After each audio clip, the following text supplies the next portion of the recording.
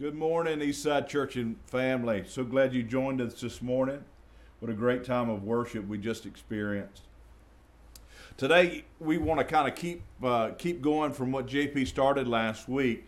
You know, we had kind of a unique thing where we did the outdoor service here, which wasn't recorded. We had a little bit of things that we posted to Facebook, but earlier in the week we had recorded a message that dealt with who God was. He's just. He's a just God and what justice was.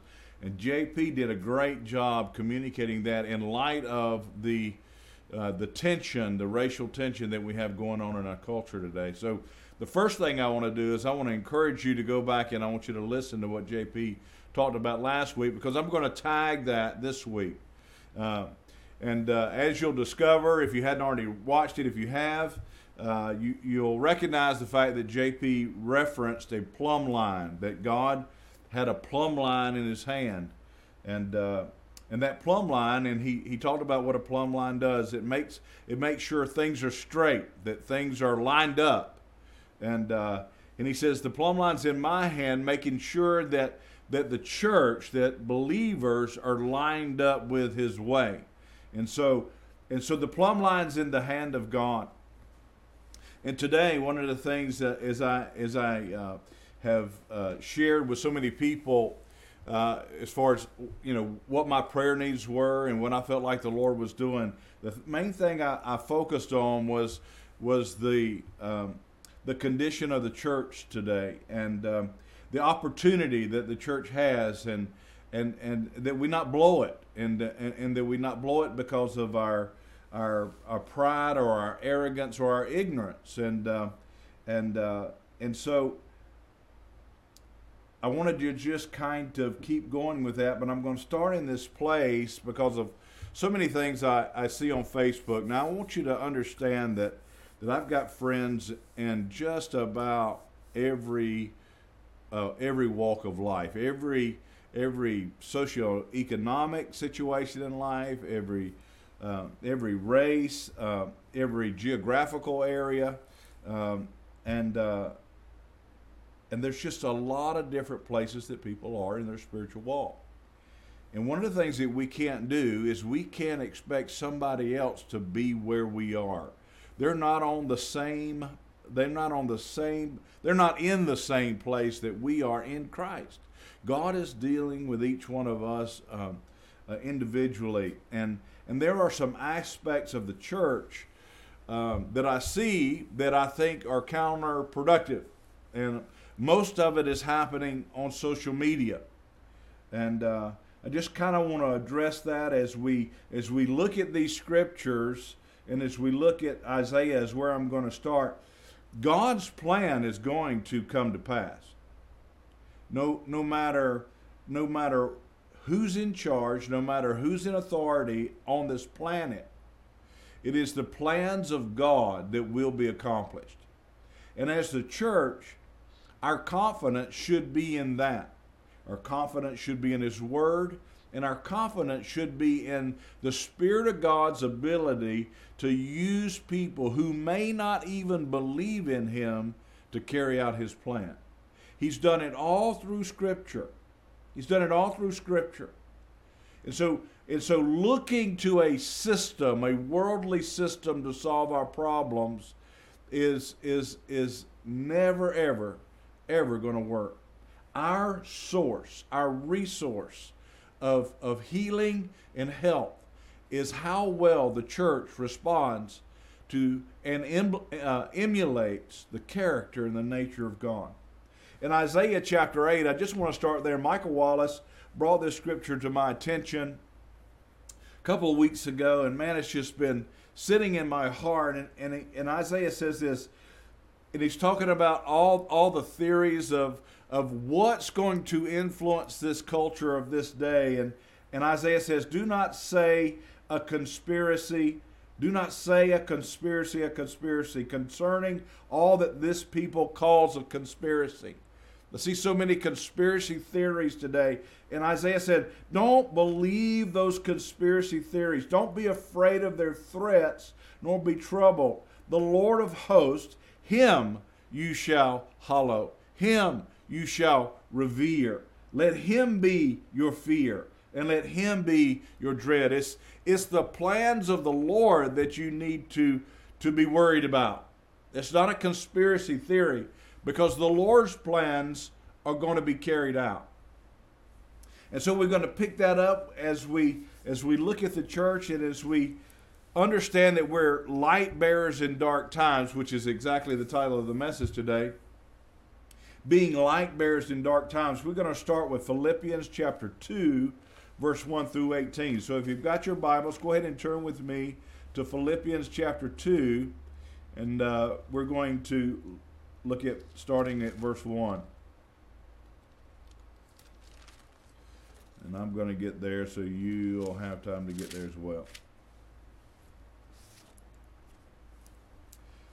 We're going to read through verse 17. Therefore, if there's any consolation, that means any encouragement in Christ. If I can encourage you in Christ, if there's any comfort of love, if any fellowship of the Spirit, if you're in fellowship with the Holy Spirit, if any affection and mercy, fulfill my joy by being like-minded, having the same love, being of one accord, of one mind. Let nothing be done through selfish ambition or conceit, but in lowliness of mind, let each esteem others better than himself. Let each esteem others better than himself. Let each of you look out for not only your own interest, but also the interest of others. Let this mind be in you, which was also in Christ Jesus, who being in the form of God did not consider it robbery to be equal with God, but made himself of no reputation, taking the form of a bondservant, and coming in the likeness of men, and being found in appearance as a man, he humbled himself and became obedient to the point of death, even the death of the cross. Therefore, God has highly exalted him and given him the name which is above every name, that at the name of Jesus every knee should bow, of those in heaven and those on earth and those under the earth, and that every tongue should confess that Jesus Christ is Lord, to the glory of God the Father. Therefore, my beloved, as you have always obeyed, not as in my presence only, but now much more in my absence, work out your own salvation with fear and trembling. For it is God who works in you both to will and to do for his good pleasure. Do all things without complaining and disputing, that you may become blameless and harmless children of God, without fault in the midst of a crooked and perverse generation, among whom you shall shine as light in the world, holding fast the word of life, so that I may rejoice in the day of Christ, that I have not run in vain and labor in vain. Yes, and if I'm being poured out as a drink offering on the sacrifice and service of your faith, I am glad and rejoice with you all. For the same reason, you also should rejoice and be glad with me. And so the first thing that we see when we read this passage of Scripture is that as the church, and as the call of the church is, as Paul writes to the church in Philippi, he's saying to the church that our behavior should always emulate the humbled and exalted Christ. It should always look like Jesus, that Jesus is our model. And there's a passage right there in verse 5 that says, let this mind be in you. Let this mind be in you. In other words, if you're wondering what the will of God is for your life, I'm telling it to you right now. Paul wrote it to the church in the New Testament, and he says this, let this mind be in you. That mind which was in Christ Jesus. And Jesus, what he did was he took the form of a servant. Now, the key word in this is taking the form of a servant. You know, it's in this day and time, that has a very negative context. You know, there's not very many people who want to be followers. There's not many books written how to be a great follower. All the books are written how to be a great leader. Everybody says this is how to bring out the leader in you. This is how to lead. And you know, I've read the last leadership book I believe I'm ever going to read because I want to learn how to be a servant. I want to learn how to be a follower of Christ because that's what Jesus did. He took the form of a bondservant. Now you have to understand what bondservant is, and it loses sometimes other translation other than the New King James or maybe the NSV, the word-for-word translations generally come up with a bondservant, and it has incredibly different meaning than servant. Because a bondservant was a person who somehow lost his freedom. He had made a choice or a decision. He had become, he had run into financial trouble of some sort or whatever, and he needed to take out some semblance of a loan, or maybe he was a farmer and he was on rented ground and he wasn't producing what he needed to produce, or whatever it might be. He owed somebody money, and in that time, what he did was he and his family became servants of that household. And when you see in Scripture, when you see it referred to as, you know, this gentleman, this centurion, he and his household got saved, it included servants and bondservants. His household was made up of those who identified themselves with his house. But a bondservant is someone who, in the seventh year, the Jewish tradition is, in the seventh year, that you're released from your debt. In other words, your debt has been paid in the seventh year. And at that time, the person who is a servant can voluntarily say, I and my family want to continue to serve this household. And that's a bondservant. Someone who voluntarily submits themselves to the authority of another. And that's what it says about Jesus. It said he took on the form of a bondservant, and he humbled himself, and he even became obedient to his master, the Father God, even unto death. And so our encouragement from Paul is, let this be your mindset. Become a bondservant. Find somebody you can serve. Find somebody you can submit to. Man, this is counterculture, isn't it? He said, humble yourself and become obedient. You come humble to yourself, to the Word of God, to the way of God. The plumb line is that way. But you also need, in this context, to become unified and together serving one another as a bondservant done like Jesus did. And so the first thing you do is you have to understand that the expectation of God, the plumb line of God says our behavior should always emulate the humbled and exalted Christ. What God says about it, if you'll humble yourself, he will exalt you in due time, just like he did Jesus. But the pathway to that honoring by God is humility. And so is the pathway to being a right representative of Christ. Unity comes through humility. Unity is always going to come through humility. There is absolutely no way that we're going to bring a solution to the problems we face today without humility. The second thing that we've got to understand, well, the first one being unity comes through humility. Secondly, our behavior should always emulate the humbled and exalted Christ. Thirdly, we are called to be light bearers in very dark times. This is a unique time for the church.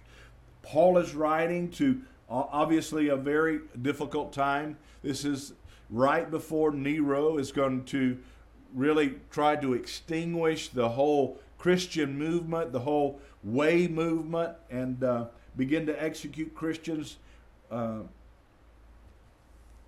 an unbelievable way. And so they were very dark times as well. And Paul is writing to them on what their behavior should look like in the midst of a perverse generation.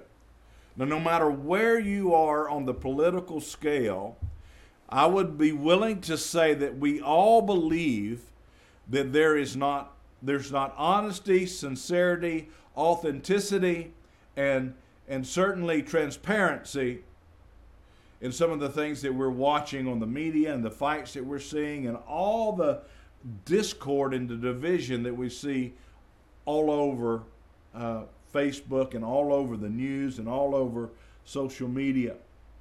And there is a pattern of behavior, a plumb line that God sets that the church are to be light bearers in those dark times. Why? Because there is a perverse, divisive generation that the church is the light. In other words, it is the way, it illuminates the way of health and healing. And so the only way that this thing is ever going to come about to a healthy place is through the church. And there is behavior patterns that Paul is writing to the church that says these are things you can do that will bring light to a dark place. The first thing we could do is recognizing the fact that we're light bearers in dark times. What we do and who we are when leadership is not watching is really how we work out our salvation and trembling. When Paul is saying, listen, I've heard of what you are and what you're doing, especially now that I'm away, I'm hearing that you're continuing to be a light in a dark place. And Paul just encourages people, that what you are like when nobody's watching is actually how you work out your salvation with Jesus. Now let me just tell you this. I see so much more boldness on social media. People saying things they would never say to somebody's face. They're being somebody that's totally different behind the scenes when they're not feel like they're being watched, or when they don't have to feel like they're given the kind of accountability that would be required if you were face to face. There seems to be a hypocrisy that's out there in the church that doesn't shine light in darkness. And so Paul is saying to the church at Philippi, what you do when leadership's not watching is how you're actually working out your salvation. Let's go over that real quickly. It says in verse 12, therefore, my beloved, as you have always obeyed what? Obeyed the gospel. As you've lined up with the plumb line that's in the hand of God, not as in my presence only, but now much more in my absence. Work out your own salvation with fear and trembling. When you're not in my presence, when you're doing your own thing, for it is God who works in you both to will and to do for his good pleasure. It's becoming the character or nature of God when nobody's watching. You're emulating him behind the scenes. So the first thing you've got to do is you've got to understand when nobody's watching is really what your character is, who you are. The secondly, that complaining and disputing puts out your light. Paul says, stop your complaining. Don't complain. Don't dispute. Do all things. Somebody say all with me. Do all things without complaining and disputing. Because complaining and disputing puts out your light. And that's what I see happening all over the place. We have an incredible opportunity to influence culture like never before. We can be the light. We can be Jesus to the world. But we can only do that by modeling what he would do. And if Jesus were here today, how would he respond to the atmosphere that's around us? What would he be doing? How would he respond? How would he act? What would he say? Who would he say it to? How would he respond to social media? What would he do? You do those things. Everything you do it without complaining and disputing, because that complaining and arguing on Facebook puts out your light. So what we have to do is stop that complaining and disputing and then stand on the way of Christ, because when we stand on the way of Christ, it actually brings glory to the Father. The only way you can glorify God is to respond like God. And when you respond in obedience to Him, even unto death, then you've responded in a way that brings glory to Him. And He says about you, if you really want joy, if you really want to rejoice, then you do that. Stand on my way, because my way brings joy, even in the midst of darkness. He's saying that in the Scripture in one of the greatest times of turmoil that Christians have ever faced. Nero. It's written in 60 A.D., 60-ish, between 60 and 70 A.D. 70 A.D. was the time that the temple was destroyed and everything came tumbling down. There couldn't have been a worse time of persecution. And this is saying, stand on the way of Christ. Don't complain. Don't dispute. Bring unity. Let me read just 12 through 17 one more time. Therefore, my beloved, as you have always obeyed, not as in my presence only, but now much more in my absence, work out your own salvation with fear and trembling. For it is God who works in you both to will and to do for His good pleasure. Do all things without complaining and disputing, that you may become blameless and harmless children of God. That you can become blameless and harmless children of God, without fault in the midst of a crooked and perverse generation, among whom you shine as lights in the world. Hold fast to the word of life, so that Paul, being the teacher, could rejoice in the day of Christ, that the work that he had put in, he had not done in vain. That the labor that he put in would not be in vain. How would Paul's labor be in vain if these people didn't emulate Jesus?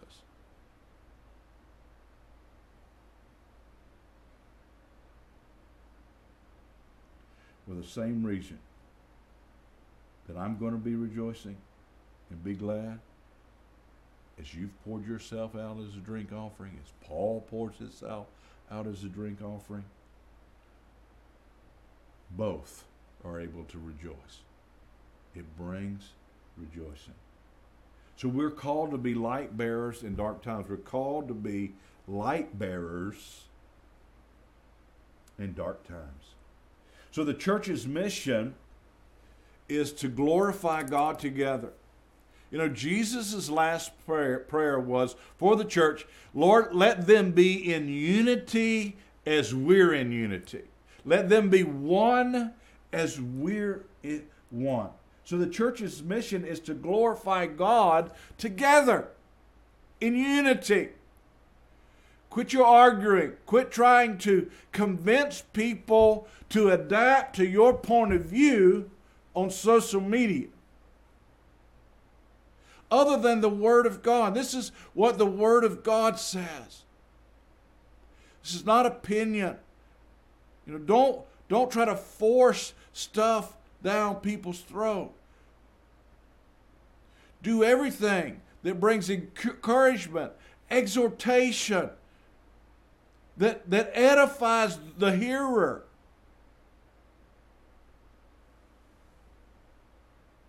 We're to glorify God together in unity.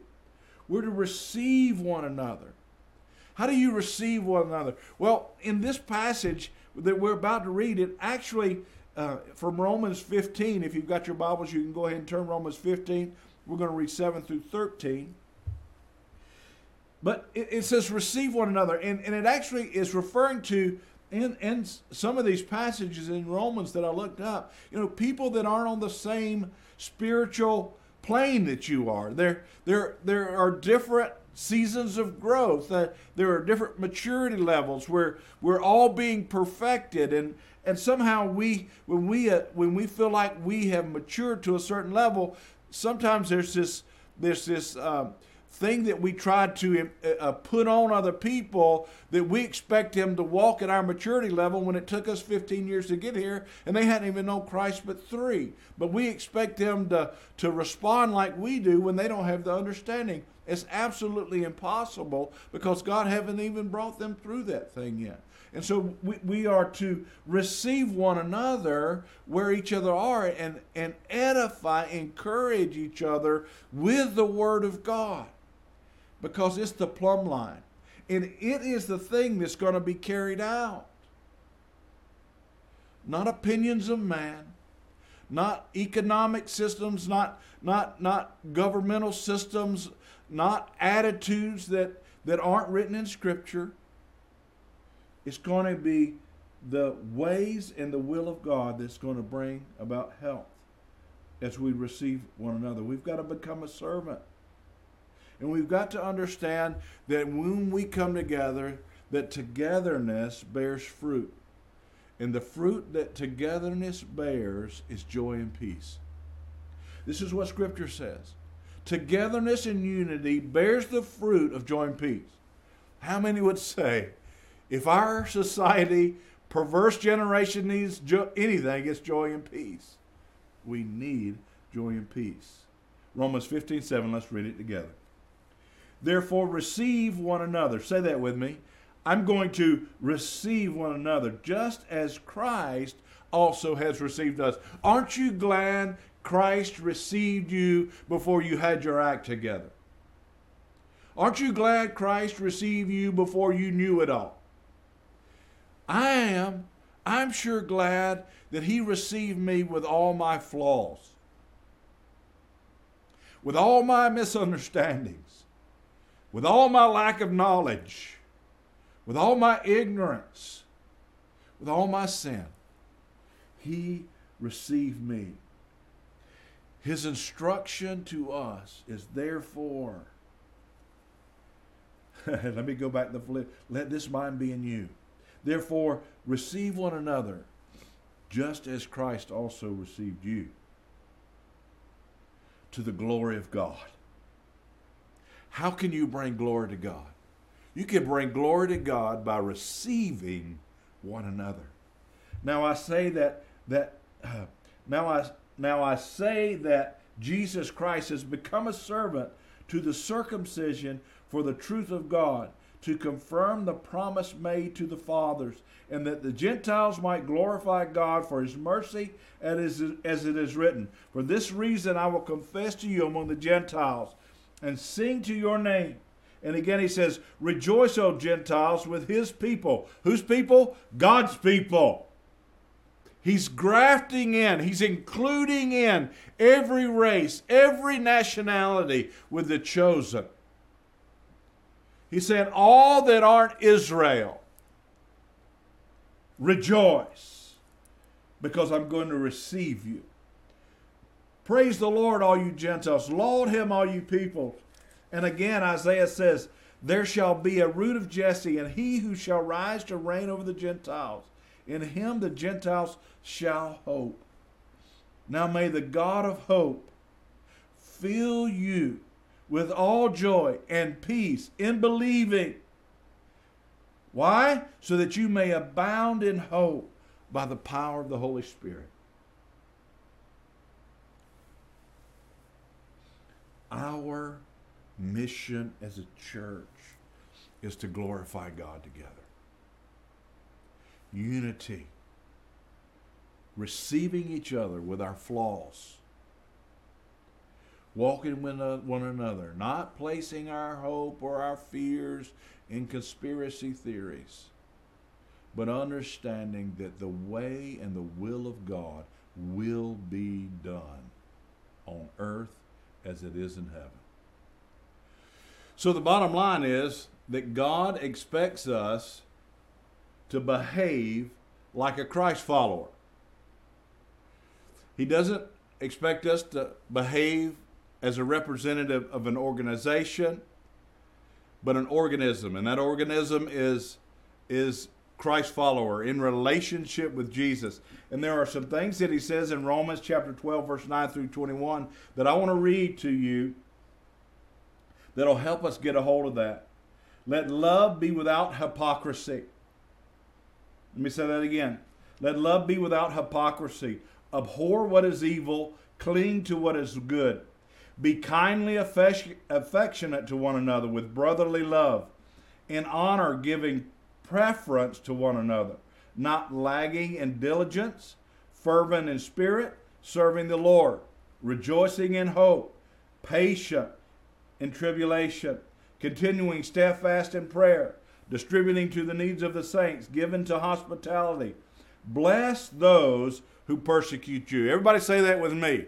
Bless those who persecute you. Bless and do not curse. Rejoice with those who rejoice and weep with those who weep. Be of the same mind toward one another. Do not set your mind on high things, but associate with the humble. Associate with the humble. Do not be wise in your own opinion. Repay no one evil for evil. Have regard for good things in the sight of all men. How many would say that we need this verse? Don't repay evil for evil. If it is possible, as much as depends on you, live peaceably with all men. Beloved, do not avenge yourself, but rather give place to wrath, for it is written, Vengeance is mine, I will repay, says the Lord. Therefore, if he is thirsty, give him a drink. If your enemy is hungry, feed him. If he's thirsty, give him a drink. For in doing so, you will heap coals of fire on his head. Do not be overcome by evil, but overcome evil with good. And so, God expects us to behave like a Christ follower. You know, Christian is not just a title. It's supposed to be that we're following Christ. And there's 10 things that I want to point out that's in this passage of Scripture that are actions and attitudes of Christ as we follow him. First of all, we have to love without hypocrisy. We have to love without hypocrisy. Number 2, we got to hate evil. Hate what is evil. Number 3, we need to give preferential treatment to our brother. You need to prefer your brother over yourself. That's what Christ did. We need to bless those who persecute us. We need to set our mind, don't set your mind on high things. Now that's countercultural. You don't need to set your mind on high things. You don't need to think more highly of yourself. Don't be wise in your own opinion. You know, again, you know, it's not an absence of self-confidence as much as it is a God confidence. Well, you're putting your trust in God and not yourself. You're understanding that he created you a certain way, that there's an anointing that can come on your life, that by great grace, he can do more in your circumstance than you could ever do on your own. And so your confidence in him, you're walking in humility, because you know when you walk in humility, he will raise you up. Who will? The Father will. Grace will. The Holy Spirit working in your life will. We need to live peaceably with all men. Everybody say all men.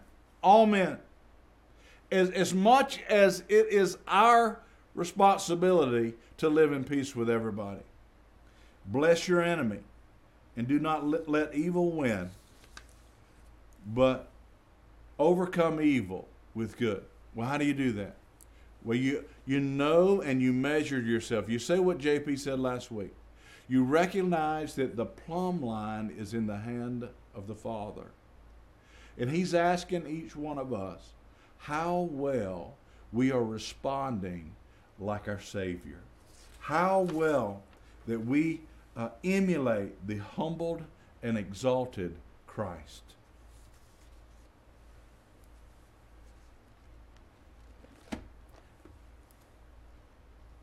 got a prayer that comes from Ephesians that I believe in this particular time that the church really needs to be walking in and come to a grip with and understand, that I kind of want to just pray over us today.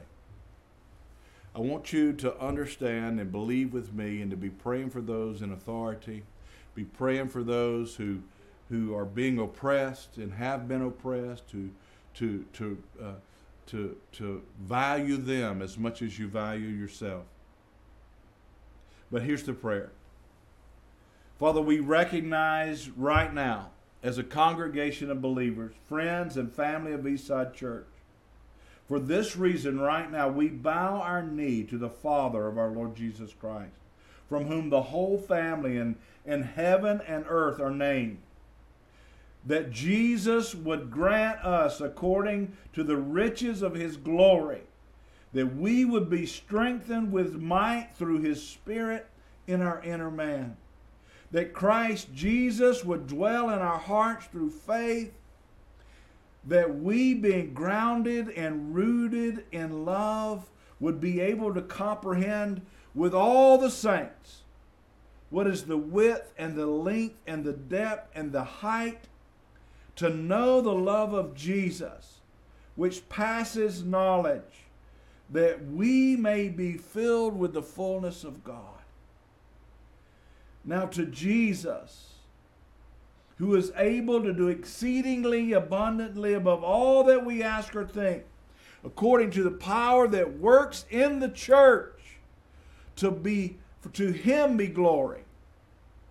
To Jesus be glory in the church by Christ Jesus. To who? To all generations forever and ever. Amen. Amen.